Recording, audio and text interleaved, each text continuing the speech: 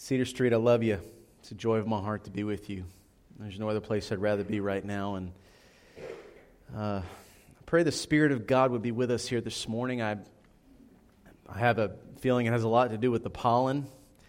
I can just tell we're a little sluggish this morning, and I'm just as sluggish as everybody else. The alarm was a little louder this morning than it's been in recent weeks. But God is good. And may He lift us up physically as well as spiritually as we seek to worship Him here this morning. We are in a sermon series in week 2 now of a short series that I've entitled Weighing Our Words, as we walk through the book of Proverbs and we consider the weight and the significance of the words that we speak. Now, I'm going to be honest with you. Last week I preached out of Proverbs chapter 17, verses 27 through 28, and I talked about how the righteous have learned through the Holy Spirit to restrain their words. I've probably gotten more feedback on that message than on anything I've preached in the last 3 years. Because I think if we're being honest with ourselves, when we step back and look, we see how inadequate we are to control our own tongues. And I'm going to really hit hard on this in this week in this message because I think I probably should have emphasized it more. You can't control your tongue in your own strength. Not in a way that honors God. We need the Holy Spirit. And we're going to be talking about the dangers of a tongue that is not controlled and then where we can go to seek it to make sure we don't go down that path. All right, today we're going to be in Proverbs chapter 26, verses 20 through 22. And the title of our message here this morning is The Words of a Whisperer. The Words of a Whisperer.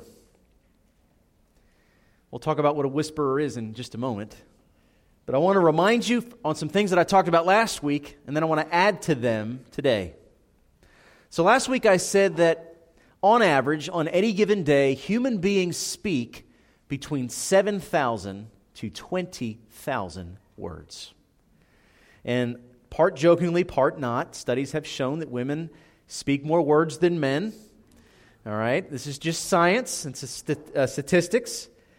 But regardless of how many words you speak, the second thing I want to remind you of is that Jesus tells us in Matthew chapter 12, verses 36 through 37, that we're going to be judged by these words. Here's what He says. I tell you, on the day of judgment, people will give an account for every careless word they speak.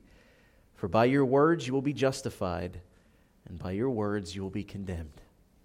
That alone tells us that our words have weight. You ever heard the expression when you were a kid, sticks and stones will break my bones, but words will never hurt me? You ever hear that expression? Did you ever teach that expression? Well, as a grown adult, we could all say this. Words not only hurt me, they can destroy me. They can absolutely bring life or bring death. And I want to say that as we consider these 20,000 words that we're going to speak, we in our own strength can't control how we speak them all the time without the Spirit of God. I want you to listen closely to James chapter 3, verses 3 through 9. This is the harsh but true reality of the human tongue. I want you to hear this. I preached on this a couple of years ago here, but it's good for us to refresh our minds. It says, if we put bits into the mouths of horses so that they obey us, we guide the whole bodies as well. Look at ships also. Though they are so large and are driven by strong winds, they are guided by a very small rudder wherever the will of the pilot directs. So also the tongue is a small member, but it boasts of great things. How great a forest is set ablaze by such a small fire. And the tongue is a fire, a world of unrighteousness. The tongue is set among our members, staining the whole body, setting on fire the entire course of life, and set on fire by hell. For every kind of beast and bird, of reptile and sea creature can be tamed and has been tamed by mankind, but no human being can tame the tongue. It is a restless evil, full of deadly poison. With it we bless our Lord and Father, and with it we curse people who are made in His image. Let me go back to that one phrase in verse 8. No human being can tame the tongue. Last week I talked about the righteous who learn to restrain. They only restrain because they're righteous. And they're only righteous because of the work of Christ and the continued work of the Holy Spirit changing them. I want you to hear me clearly. If you leave the next few weeks in this sermon series and the message you're getting from me is do better, you're not hearing me. What I want you to hear is you need to do better, and when you realize that you can't, you need to seek Christ with everything you have. All right? Because we speak 20,000 words a day. We're going to be judged on every careless word that we speak, and we have no ability in our own power to control it. That should lead us to a point of hopelessness where we need help. Where we need help. So what I want to say before I get to the big idea is this. In every message, I say, where's the grace and where's the truth? I'm going to pour out truth as thick and as heavy as I can pour it out because I want you to feel it. And I promise if you hang with me, I'll show you where the grace is. But you're going to have to stay tuned for the grace because truth is coming. All right? Because the Bible has both. So what's our big idea? Here it is. When the words of a whisperer spread like a fire, they do great damage to the kingdom of God. Simple. When the words of a whisperer spread like a fire, they do great damage to the kingdom of God. So if you have a Bible, please turn with me to the book of Proverbs. Okay, pretty close to the middle of the Bible. The book of Proverbs, be on chapter 26, verses 20 through 22. Be on page 650 in your pew Bible. If you don't have a Bible, grab the pew Bible in front of you and turn to page 650. And if you would stand at this time, out of the reverence of the reading of God's holy, infallible, inerrant, and fully sufficient word. We are in Proverbs, again, chapter 26, and we will read verses 20 through 22. Hear God's word to us. For lack of wood, the fire goes out, and where there is no whisperer, a quarreling ceases. As charcoal to hot embers and wood to fire, so is a quarrelsome man for kindling strife. The words of a whisperer are like delicious morsels. They go down into the inner parts of the body. Let us pray. Heavenly Father, again, we love you and we thank you and we praise you. And we do all of these things with our tongue. And yet we leave the walls of the church and we use that same tongue to curse people who are made in your image. It's the great contradiction of the Christian life, and we all do it, myself included. But we also know, according to your word, that we're going to be judged. And we can do great damage or great blessing. And so, Father, I pray as we consider this truth, that we'd feel the weight of it and desperately seek your grace to be people whose mouths are used for your glory. Would you be with us this morning and open our hearts and minds to receive this truth and seek after this grace? In the name of your Son we pray. Amen. So the word that is used in this passage is whisperer. Many of you, maybe just from guessing, have probably figured out what that is. If you haven't, the whisperer is someone who loves gossip. Psst, psst, psst, psst. Whisperer. Now, there's a book that I purchased about a year ago called Resisting Gossip from a pastor named Matthew Mitchell. It's a great book. And in that book, he actually says there's 5 different types of whisperers, 5 different types of people who love to gossip. All right, and here's the 5. There's the spy, someone who gathers secrets to use to their advantage later. There's the grumbler, someone who complains and criticizes everything. There's the backstabber, someone who's angry, malicious, and is out to destroy. There's the chameleon, someone who uses gossip to fit in and just join the conversation. And then there's the busybody, someone who just loves meddling in other people's business. I'm glad that there is none of those 5 in this room right now. We are completely free of this sin. And we're just talking about other people today. But I guess if we're talking about other people, we're also gossiping. So we need to be careful. Here's the fact of the matter. We're guilty as charged. In fact, if you're to be honest, you fit into multiple categories, and so do I. There's times that we fall into gossip because we don't want to be the odd man out in the conversation. There's times that we want to find out information that we can retaliate against someone who's hurt us. Sometimes there's just a desire to get in other people's business. It's part of human nature. It doesn't make it good. It doesn't give us an excuse, but it gives us an explanation. So I want us to look at 3 inevitable realities when we speak words as a whisperer.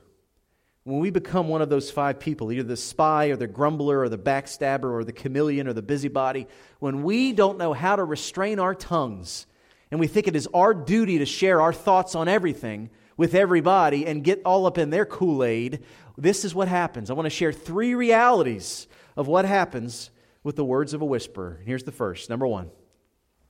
When the words of a whisperer are silenced, they lose power. Listen to verse 20. It says, "For lack of wood, the fire goes out, and when there is no whisperer, quarreling ceases." When you think of a quarrel, much like you would think of a fire, it is impossible to think of a quarrel without thinking of words that led to it. There is no quarreling without words. Therefore, it's the words of a whisperer that lead to the quarreling, and it's the silencing of those words that stops the quarreling. And when a whisperer's mouth closes, the fire dies down. So we're going to be talking about in the next few moments as we walk through other portions of the passage, how we as whisperers need to seek God to help us to silence our tongues. But this first one is maybe how we should respond to other whisperers. And the Bible has a lot to say about this. And by the way, what I'm going to read, if I was to read this to you and not quote chapter and verse, you may doubt this is even from the Bible. Because people are so heavy on grace and not enough on truth, you'd say that can't possibly be from the Bible. But I want you to feel the weight of this. All right? 2 Timothy chapter 2, verses 23 through 24. Paul tells Timothy this. "Have nothing to do with foolish, ignorant controversies. You know what they breed, quarrels. And the Lord's servant must not be quarrelsome, but kind to everyone, able to teach, patiently enduring evil." So he's warning Timothy, don't get in that quarrel, don't get in that debate, don't stir the pot. You're a man of peace because you're a shepherd. Now that's what he's speaking to the clergy. Now here's another passage where he's speaking to the people. In Titus chapter 3, verses 10 through 11. It says, "As for a person who stirs up division, after warning him once and then twice, have nothing more to do with him, knowing that such a person is warped and sinful, he is self-condemned." That doesn't sound like grace. That's a whole lot of truth, but it's still truth from the Word of God. That a whisperer's words can be so damaging, they need to be silenced. And we silence them in 2 ways. We warn them and then we ignore them. All right? We warn them. That's not going to be tolerated around here. And then we ignore them and have nothing more to do with them and silence them to the point where they take it somewhere else. Because it's not going to build the kingdom of God. Now, I want to stop for a second, and I want to share from the heart of a pastor how proud I am of this church in one specific regard. I've been a part of Metter, Georgia for 9 years. And in 9 years, I've watched cycles happen. We've all seen it, okay? You've all seen it. Churches get on fire, then quarrels break out, things split, pastors get fired, and the sheep scatter. And a lot of them scatter here, and they scatter at other churches. And when that happens, the phone rings. And when the phone rings, you get, well, I don't know if I'll let that person in your church. They stirred the pot over here. They're troublemakers over here. They're doing this over here. And I've always had such a joy to know that when those type of people come to Cedar Street Baptist Church, one of 2 things happens.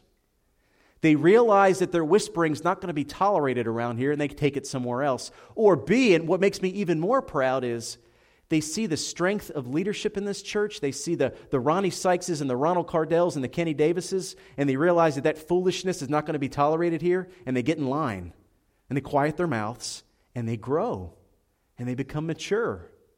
And so were some of you that left other places as a pot stirrer and came here, and you've become a mature believer because of leadership that will not tolerate whispering. And so I want to stop for a moment and say I'm grateful for this church. I don't want to put us on a pedestal and say that we have not had quarreling here. Not only are we Christians, we're also Baptists. Where there's 2 Baptists, there's 3 opinions. All right? We've had our quarrels here at Cedar Street, and guess what? We're going to have more. There's no way around it. It's going to happen. The question is, what are we going to do when we have them? Are we going to do things the biblical way, Are we going to confess and repent and ask for God's help? Or are we going to defend ourselves and assert ourselves and push it as far as it'll go until it does damage to the kingdom of God? I'm grateful that the track record of this church is one of going in the right direction, and that's the only direction I want to continue to go. It's the only direction I want to continue to go. So number one, when the words of a whisperer are silenced, they lose power.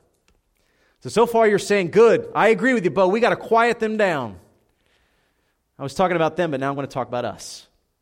Number two, when the words of a whisperer are spoken, they start trouble. Listen to verse 21. As charcoal to hot embers and wood to fire, so is a quarrelsome man for kindling strife. You know, the thing about a fire is, it may be dying down, but until the fire is completely put out, you throw just a little bit of charcoal on hot embers and watch it fire right back up again. And a quarrelsome man, he has a bunch of charcoal in his arsenal. Okay, a bunch of charcoal that he can throw in the fire, and it will catch quickly. All right, I'm going to tell you what some of this charcoal is. Here's the first: unsolicited opinions. You assert yourself as the voice of authority to set the record straight. Now, I stand here today preaching, but not by my own authority, but by the Word of God, because it's my calling. But there's a lot of things that I have opinions on that, if asked, I may or may not share, but of which I do not have authority to tell you.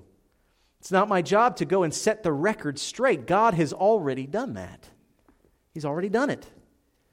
Another one's debate. In your self-appointed authority, you seek to correct others who share a different opinion. So not only do you want to assert yours, you want to correct theirs. The third is just plain gossip. You share somebody else's business because you can't mind your own. And then slander, the worst part of it, the deepest part of the embers of the fires of a whisperer. You seek to damage somebody else's life to feel better about your own. I see this happen all the time in marriage counseling. People don't really want help. They want to destroy their spouse because they're hurt. Because they're hurt. They want to come and convince me that they're right and their spouse is wrong. And let me just tell you this. Almost never do I hear someone, when they tell me the story of their spouse or their ex-spouse, I never hear them confess their part in the story. In fact, what they did usually comes out later because they're not willing to stand up and say, this is what I've done. What they want to do is slander because it makes them feel better. It's human nature. I know in my own life the times that I get the most defensive. There are certain trigger words my wife knows better than anybody else. Because if certain words are spoken, the deepest insecurities of my soul will rise to the surface. There's things that do not bother me, but there's just a few things that do. And guess what? Same with you. You spend enough time with another person. That's why spouses know us better than anybody else. But how do we respond? Do we quarrel to the point where we slander? Or do we seek God to help us and not be a whisperer? That's the question. You know, I was thinking about this the other day, about fire. Most of you have heard in history about the Great Chicago Fire of 1871. There's a lot of legends of how it got started. Most people think a cow knocked over a lantern in a barn. I don't know how it started, but I know it started in one place, in one moment, by one person or animal or thing, and ended up killing 300 people and causing $200 million of damage. One fire. All started in one moment.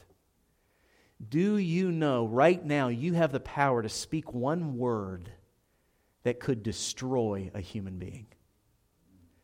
That's power that God has given you with responsibility, because He Himself has unlimited power. And how did He create the world? He spoke it. So He put honor and authority on words since the very beginning, and then He gave us authority, made in His image, to have power with our words. So when the words of a whisperer are silenced, they lose power. When they're spoken, they start trouble. Third and finally, when the words of a whisperer are swallowed, they do damage. I want you to hear verse 22. The words of a whisperer are like delicious morsels. They go down into the inner parts of the body. Why does gossip destroy? Because it's delicious. Why does gossip continue generation after generation? Because as bad as someone wants to speak, somebody else wants to listen. It's part of human nature. There's a reason why in my house my wife's not here today, otherwise she either blush or yell at me later. But yeah, she'll watch it. Nobody in this room tell her I'm telling you this. Don't gossip.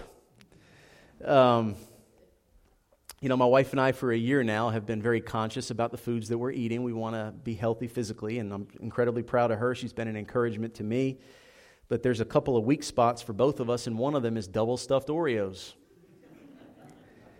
You cannot put a bag of double-stuffed Oreos in my house, or her and I will not devour it in 2 days. We can't. We tell ourselves every time we get one, we don't ever usually buy one, except if we go to a special event, we'll buy one and bring it home with us. And we'll tell ourselves, let's ration it out. 2 or 3 now, maybe 1 tomorrow.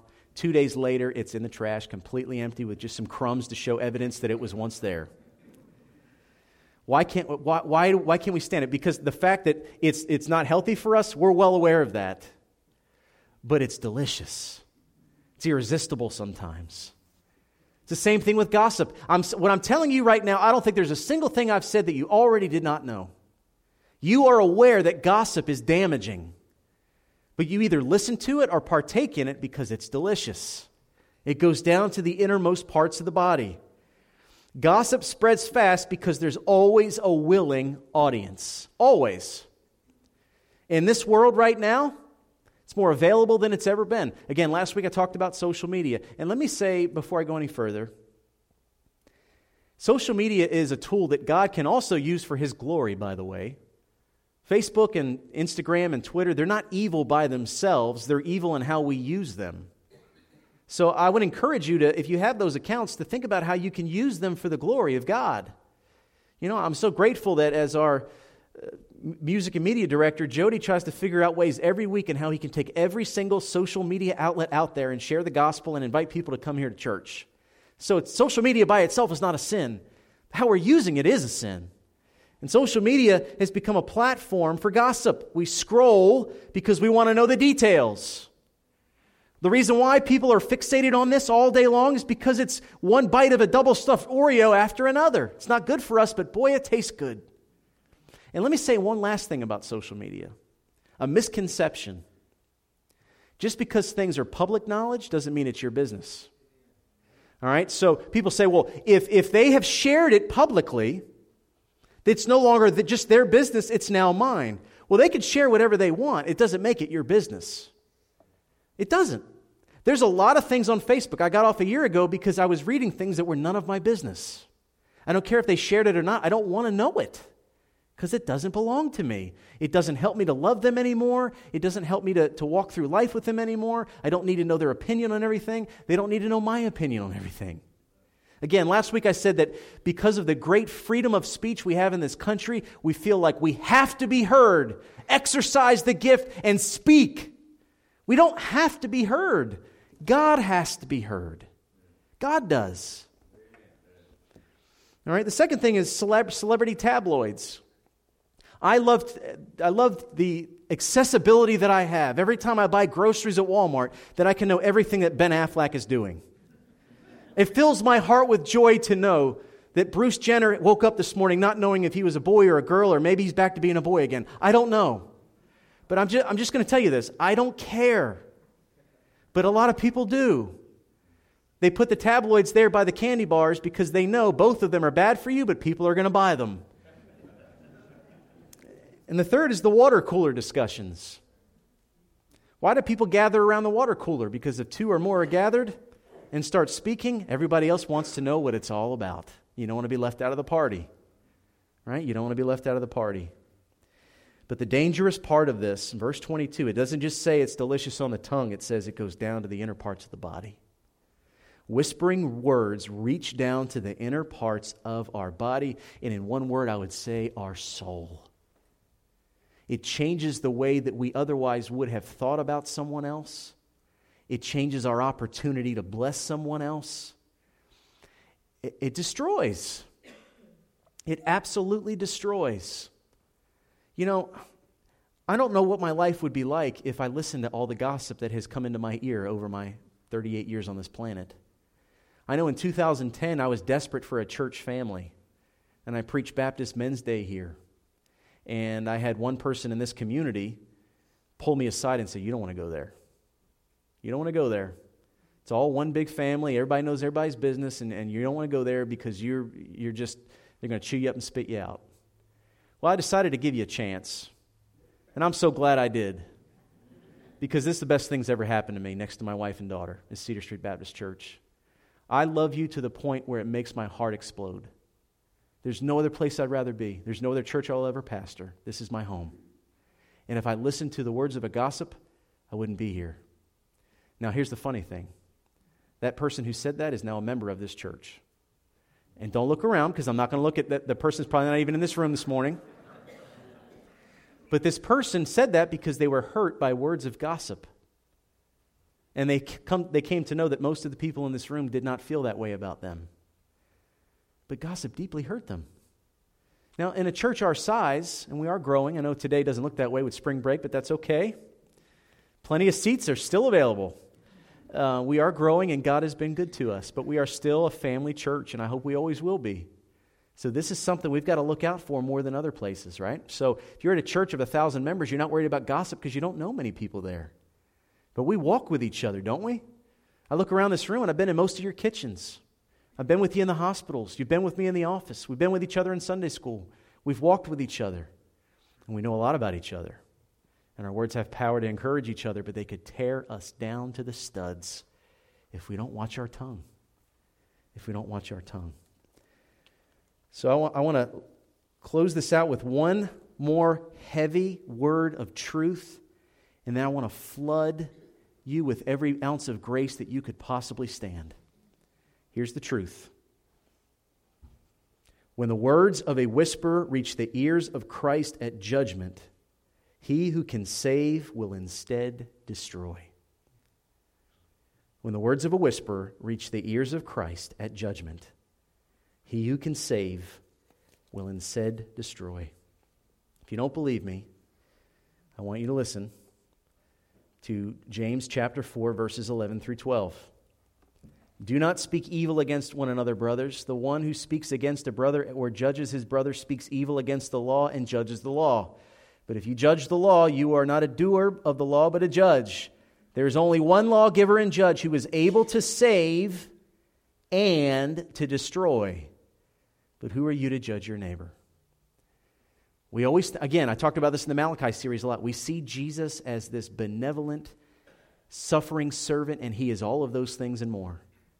But there's a time where the invitation for grace has expired. And the words of a whisperer reach his ear at judgment. And he says, not only did you gossip is who you are. Now I'm going to judge you for the way that you've judged others. And that will be a terrible day. Now I could stop here and say, do better, let's go to lunch. But the fact of the matter is, the do better message has no power. Moral reform is a product of the church, but it doesn't come from our strength. Now, I want you to open your heart to grace, and I want you to hear me. If you speak 20,000 words a day, and you're going to be judged on everything you say harshly, and you have no power to stop yourself from saying harsh words, you'd be headed to an inevitable judgment that you can't control, but by the grace of God. And here's the grace. You don't need a new tongue, you need a new heart. Here's what James says in chapter 3, verses 10 through 13. From the same mouth come blessing and cursing. My brother, these things ought not to be. Does a spring pour forth from the same opening both fresh and salt water? Can a fig tree, my brothers, bear olives, or a grapevine bear figs? Neither can a salt pond yield fresh water. Jesus says the same thing in Matthew 12, 34 through 35. He says, how can you speak good when you are evil? For out of the abundance of the heart, the mouth speaks.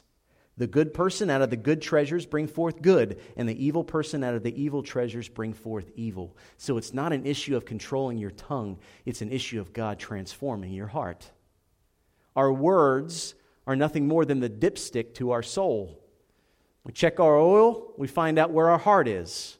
That's what the words do. So what's the solution? The love of God. Listen to me. If you don't get the next 2 minutes of what I'm saying, everything else I said will make no sense. All of us who gossip, we're seeking to find fulfillment in every other area than God because we don't know His love. We don't know His love. We need to receive His love. Here's what Ephesians chapter 2, verses 4 through 5 says. But God, being rich in mercy, because of the great love with which He loved us, even when we were dead in our trespasses, made us alive together with Christ. By grace you have been saved. And those of you that are already believers say, good, I already know that. I already went through that process. Well, I hope you're continuing to go through that process, because salvation happens in a moment, but transformation takes an eternity. And we're transformed by His love. So not only do we receive that love, we're transformed by it. Listen to these words. I'm going to go further in Ephesians chapter 3, verses 17 through 19. So that Christ may dwell in your hearts through faith, that you, being rooted and grounded in love, may have strength to comprehend with all the saints what is the breadth and the length and the height and the depth, and to know the love of Christ that surpasses knowledge, that you may be filled with the fullness of God. And then finally, sharing that love. Ephesians 4, 31 through 32. Let all bitterness and wrath and anger and clamor and slander be put away from you along with malice. Be kind to one another, tender-hearted, forgiving one another as God in Christ forgave you. So what's the answer to this? Here's the answer. You need to spend time receiving and meditating on how much God loves you. You need to find your identity in that right now, no matter what you've done, no matter who you are, no matter where you're from, God cannot love you any more or any less. You cannot earn it. You cannot lose it. God is love, and it is who He is. And you need to rest in that you're loved, that He has made you an object of His love. But you need to receive that love by grace through faith in Jesus Christ. It's a gift that will not be opened until you confess with your tongue that Christ is Lord and believe in your heart that God raised Him from the dead, and then you'll be saved. And then you need to continue to think about that Monday, Tuesday, Wednesday, Thursday, Friday. You need to think when everything's going wrong, God, let me meditate on your love. That your love transforms me. That your love is where my identity is. It's not in the congregation that thinks I can speak well or doesn't think I can speak well. It's not on the boss that thinks that you're great, or the boss that won't give you a raise or give you what you think you deserve. It's not on the spouse that won't affirm you as the greatest thing since sliced bread. It's that God loves you. He called you to be important because He gave you His image, and He decided to shed His love all over you by shedding the blood of His Son on the cross. And the more that you know His love, the more that the juiciness and the deliciousness of the double-stuffed Oreos of gossip will start to fade away, because you have a T-bone steak sitting right on the table, and it's the love of God. Gossip will not stop until you find out where God's love starts. That's how a gossiping tongue is restrained. And that is the words of a whisperer that are silenced. So let's enter into a time of invitation, and here's where I want our hearts to be as we sing. Yes, God is love and God is holy. Sometimes I'm careful when I talk about the love of God, because it's a cheap word in church today, because they erase the holiness of God. I'm going to talk about this a lot tonight for those that are coming at 5 o'clock. God is loving and holy at the same time. I talked about His holiness for the first 35 minutes, right? We're going to face judgment for every word. But the love of God is this. You can be forgiven and restored and have a new identity where your tongue is restrained by the power of the Spirit of God if you will give your life to Jesus Christ. And if you are a Christian, you need to renew yourself in that truth every day. Every day. Every single day. When I worship, sometimes I'm thinking about certain things, and sometimes I'm looking around, and I not to call Dave on the carpet here, but I'm always impressed that when he's worshiping, he's looking at the words and he's preaching them back to himself over and over and over. And that's what we need to do. We need to take the truth that you are loved and read those verses to yourself 20, 30 times until your mind transforms your heart. That's what he says in Romans 12. Be transformed by the renewing of your mind. What goes into your mind will go into your heart, and what's in your heart will come out of your mouth. And so if you want to have words, not of a whisperer, but one who loves Jesus, a worshiper, then you have to meditate on how much He loves you. And if you're in this room right now and you have not known the love of God, and you're still facing the judgment of God because you've not been forgiven, know His love. Confess that Jesus Christ died because of how much He loves you, rose again, making a way from death to life, and will restore you and save you for all of eternity if you will trust Him by grace through faith.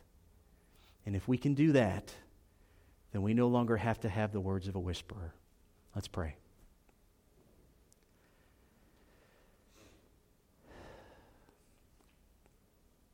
Father, I am often reminded in your word, specifically in James, that the tongue is just wild. It is untamable in our own strength. I yearn to be a man of God whose tongue is used for your glory alone. And I know that I'm not there. And I know that we're not there. But we need to start heading in that direction. And so I pray in the name of your Son and by the power of your Spirit that you would transform our hearts and tongues, that the mouths of the members of this church would be instruments of praise and worship and blessing to others. I pray that you would help us to see how utterly incapable we are to do this in our own power, and to seek you by grace through faith daily to help us. Forgive us where we've hurt others with our words. Let us seek forgiveness from them if we've hurt them specifically. And let us seek to restrain our words and use them for your glory every hour of the day and the week ahead. Help us, Lord, to bless you with our mouths for the way that you've blessed us, and to remember your love that transforms. It's in Jesus' name we pray. Amen.